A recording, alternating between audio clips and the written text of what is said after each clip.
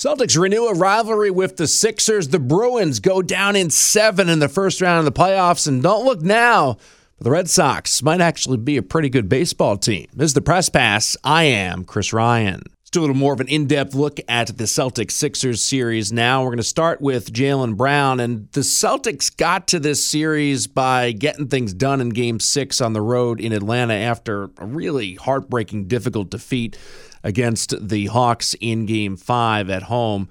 So we're going to start with Jaylen Brown on that and also the impact that Jaylen has had in this postseason. He led all scorers with 25 in Game 2. What did you learn about this team, or what was reinforced? Because obviously each team is different each year. But what did you learn about this team in the way that you handled and responded to adversity and what you like?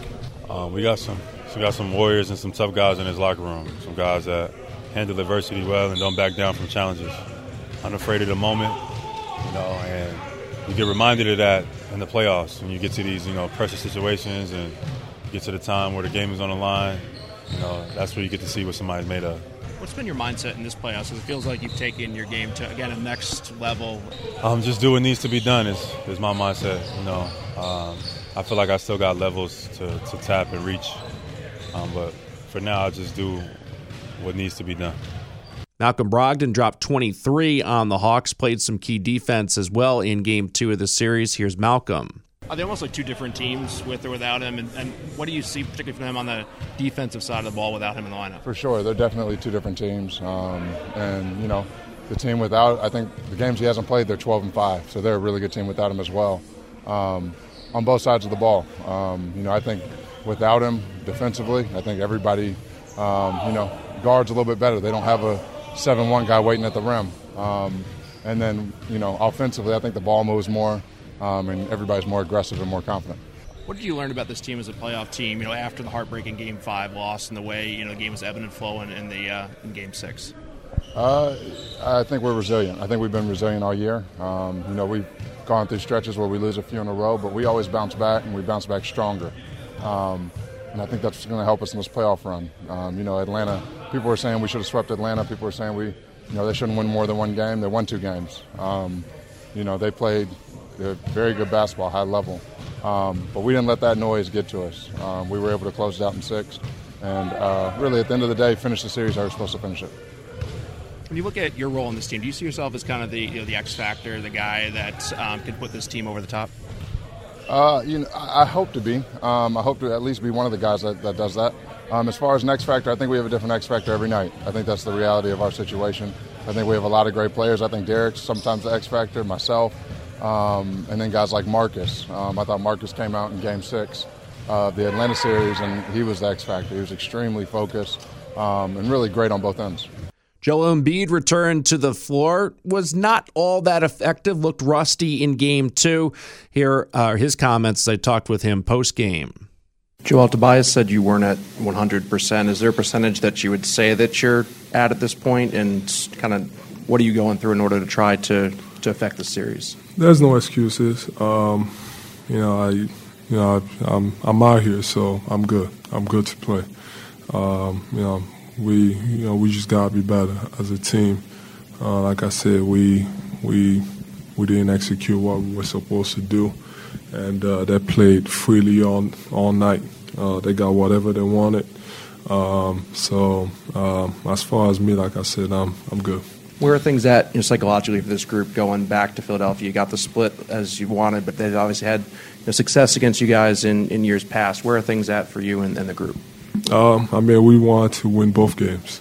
We feel like every single game, is an opportunity to accomplish something and win the game. So, coming in here, to Boston, we wanted to win both games, but it's not easy when you beat a team like that. They're a really good team, and they're gonna respond at home with their fans. So it's our turn to make sure we're locked in. Everybody does a job. Tonight, like I said, we didn't make any shots, especially the same shots that we were making the other night. So, but I think we'll be ready. Game 1 was all about James Harden as he dropped 45 on the season. He got shut down, though, in Game 2. It was 0 of 8 from 3, struggled from the field, 15 points total for Harden. For the Celtics in Game 2, it was all about late third, where the Celtics extended a 13-point lead to 27. Fourth quarter was garbage time. Talked with Joe Mazzulla about that.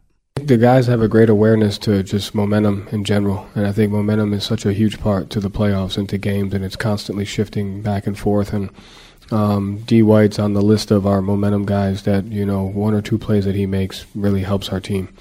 And each guy has the gifts to do that, and so those plays throughout the game just kind of help us.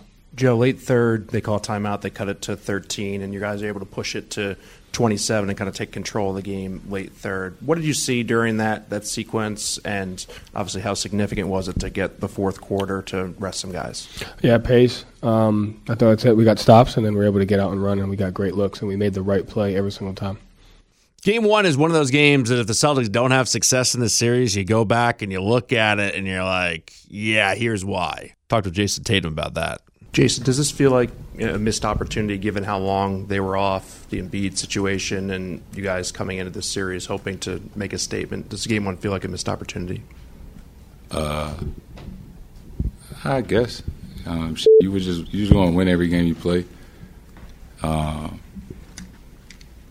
Regardless of circumstance, you want to win.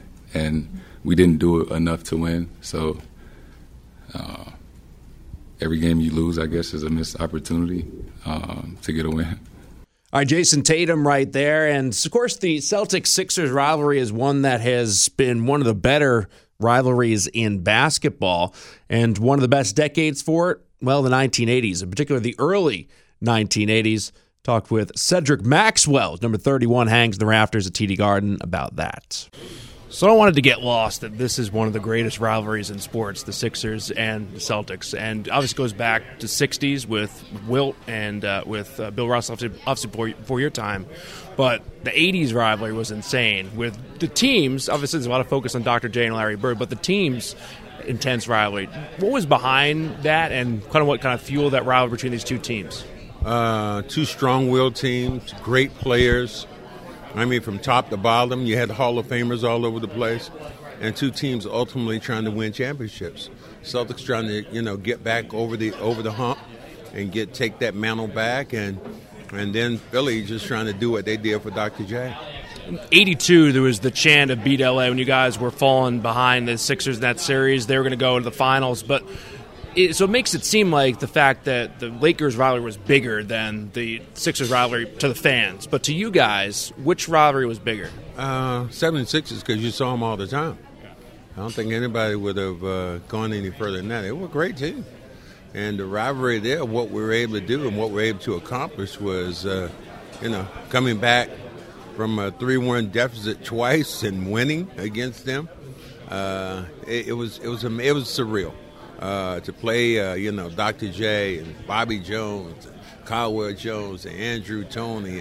I mean, you got Hall of Famers all over the place. So, yeah, it was pretty special.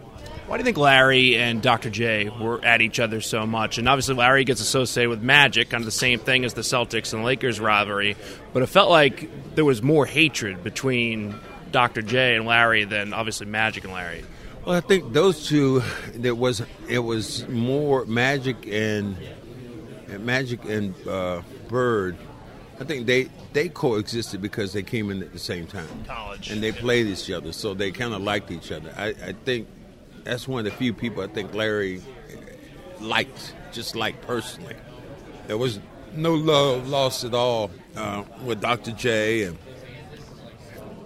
who he was. So I just believe that, it was just a personal thing. What do you mean by that? Like, who was Dr. J and why did Dr. J and Larry not vibe? Larry, Julius was an older player. He was an older player who was an established star. And Larry and Magic were coming in trying to establish themselves in the league. So I think they felt more of a kinship than he did with Dr. J. What games in that era defined that rivalry?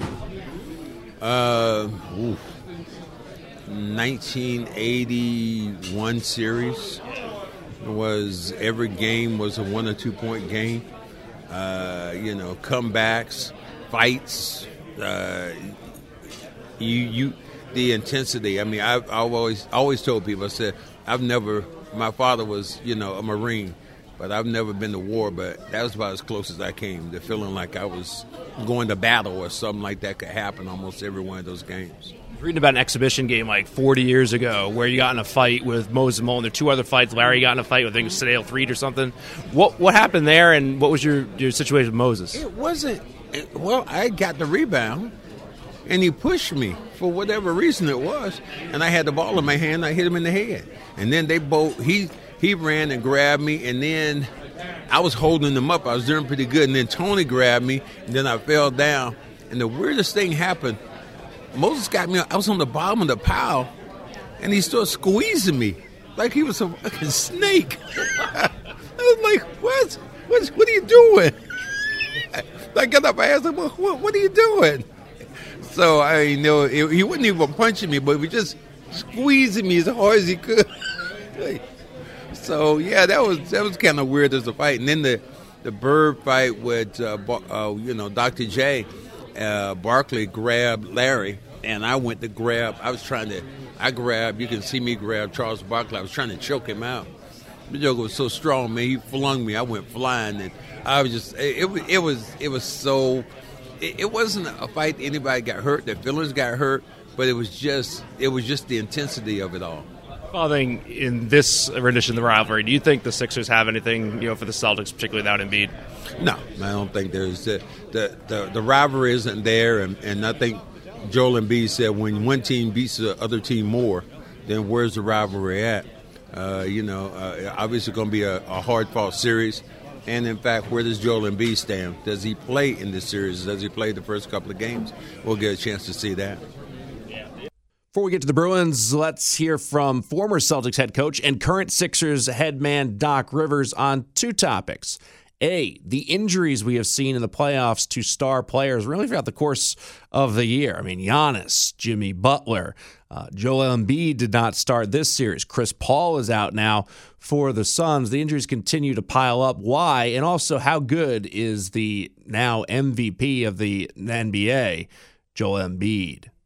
Doc, you mentioned earlier, kind of referenced the fact that a lot of star players are dealing with injuries, despite all the load management and everything that's gone into trying to maintain health. Why do you think that is? And do you think it's different in this era compared to when you coached here, when you played previous? Yeah, it's different. I mean, I don't know why it's different, honestly. Obviously, the load management stuff is all different. We did our own version of load management when I was here with Paul, Kevin, and Ray. We set them at times, not to the extent that is done now.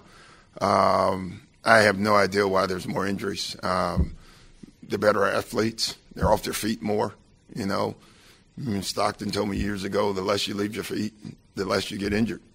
It's hard to play basketball not doing that. John figured that out, but most can't. So, I don't know the reason. That's changing too with the load guys. We ramped our guys up late in the year because we felt like guys play more minutes in the playoffs and they have to be ready to sustain that. So there's still a lot of theories on it. Joel joined an exclusive group of bigs in winning the MVP, and I'm curious from an historical perspective, is there anybody that's of that group that he kind of reminds you of the most? Obviously, Hakeem has been a big comparison. Yeah, I guess that would probably be the closest, because of his ability on the post. But, Hakeem didn't shoot threes, like Joel, or, he's probably a cross. I've actually said it before, a cross between Patrick Ewing and Hakeem. If you take the best parts of both of them, that's a pretty good player when you think about it. But that's what I would say more of. Now to the Bruins, where the disappointment is still raw. The debates are still taking place.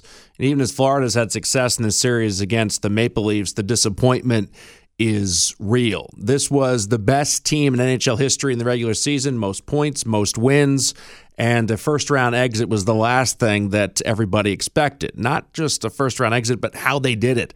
Blowing a 3-1 series lead, blowing a game number 7 in which they led pretty much throughout the course of the third period, only to surrender the game-tying goal with less than a minute to go, and then the game-winning goal in overtime. There were decisions that were made and not made. The lineup decisions, whether it was putting Jeremy Swayman in for a Game 7, which most people agreed with, but maybe having him play at some point prior to that in the series.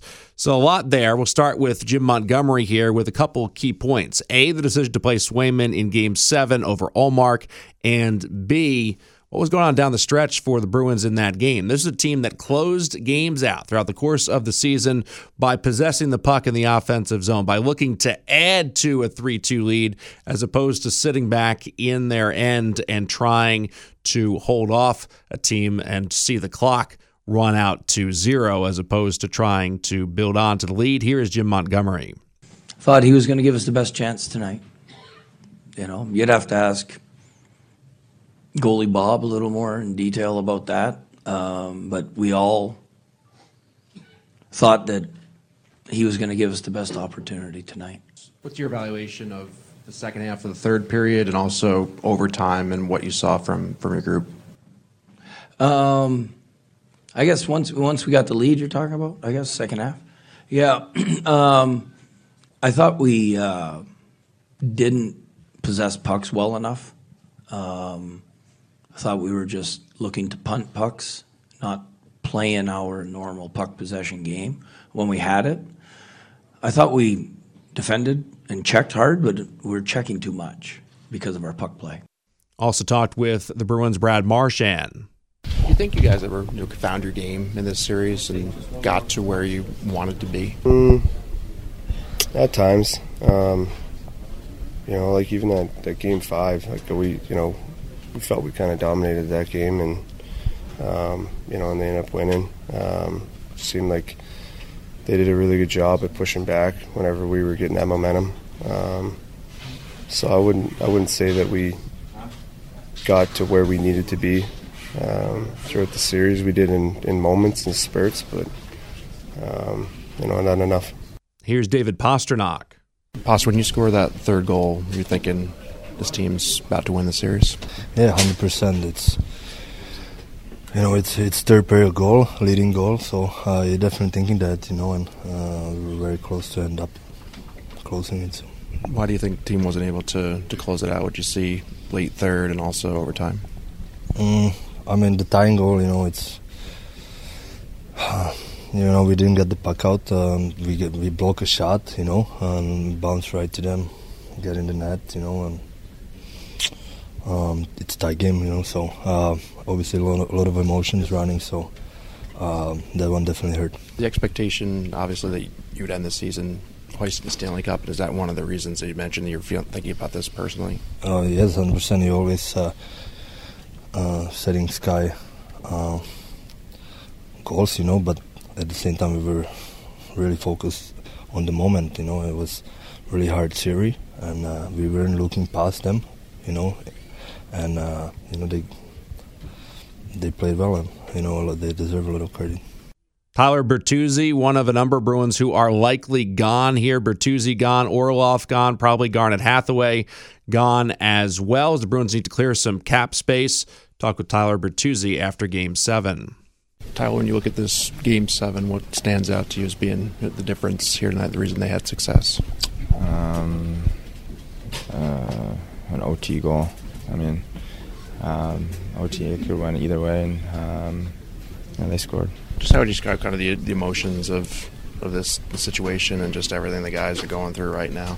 Yeah, it was definitely a tough way to end to overtime, so it's not going to feel good for a while. But it was it was a pleasure to play with a lot of these guys. How did you feel about your postseason, the way you were able to establish yourself and obviously contribute? Yeah, for sure. Try to obviously step up at big moments and help the team win as much as I can. Big questions now for the Bruins surrounding Patrice Bergeron and David Krejci. Krejci expected to have a decision on his future in the next couple of weeks. Bergeron might take a little bit longer to have a decision, but we'll see what their futures hold. Now to the Red Sox, who are rolling. They've won 5 out of their last 6 series. A big reason for that, the bats. And Alex Verdugo is one of the biggest ones for the Boston Red Sox. Walk-off home run on Monday against the Jays. This after a walk-off single against the Guardians on Saturday. What type of statement, in your view, was this series against the Blue Jays? Obviously, last year you guys only won 3 games in 19 against these guys. To sweep them 4 games straight here, what does that say about who this group is this year?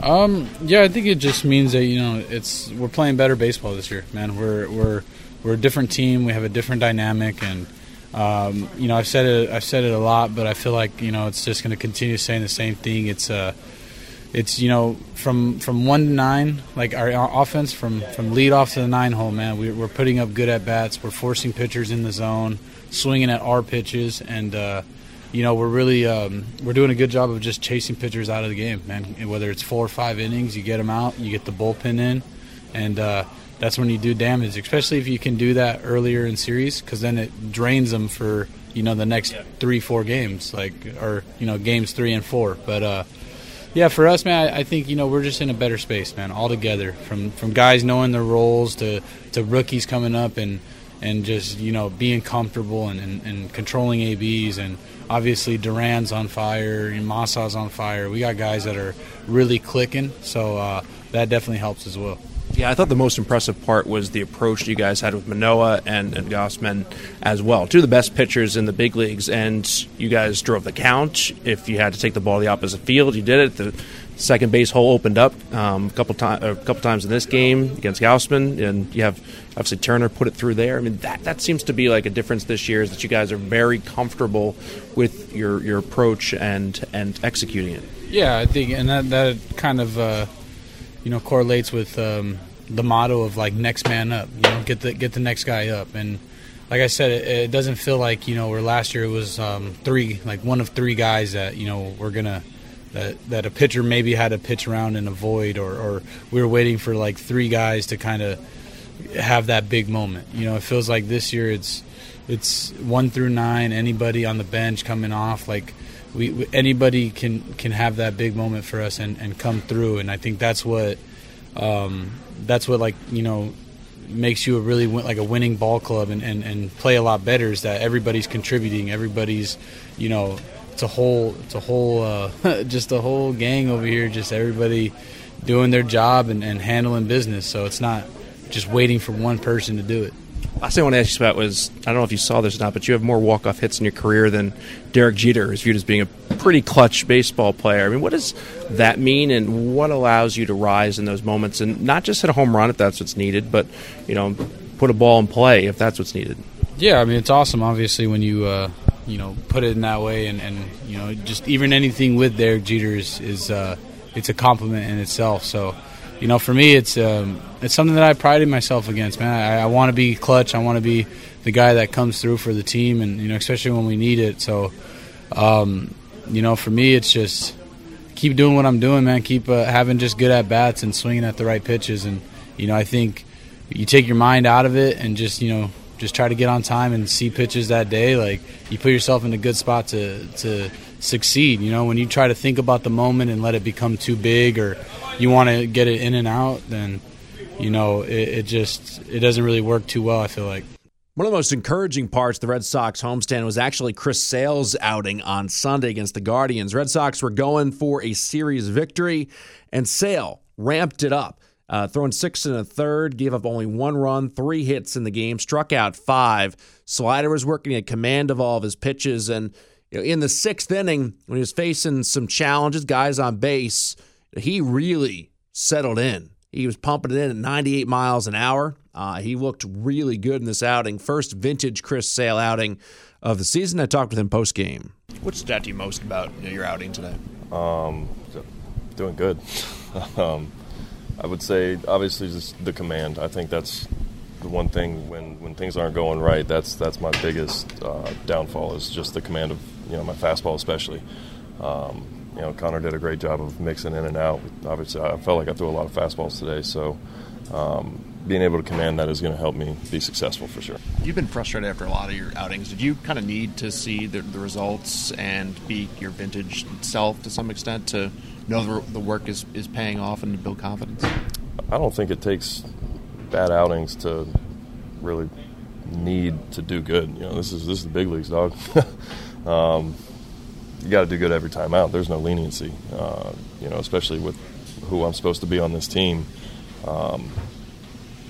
You know, I could go on a run of throwing 9 complete game shutouts, and on that 10th one, I got to go out there and be great. So, good games, bad games, it doesn't really dictate what my next outing does. You know, I got to go be who I have to be every time out.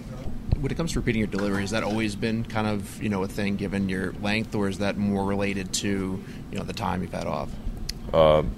Definitely the time off. You know, I've always done a really good job of repeating my mechanics.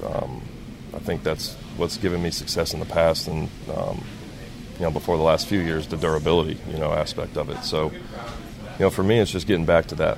Repeat my mechanics. Most things are going to fall in line. Obviously, it's always a work in progress, but the more I can stay on top of those things, the more I will be successful, for sure.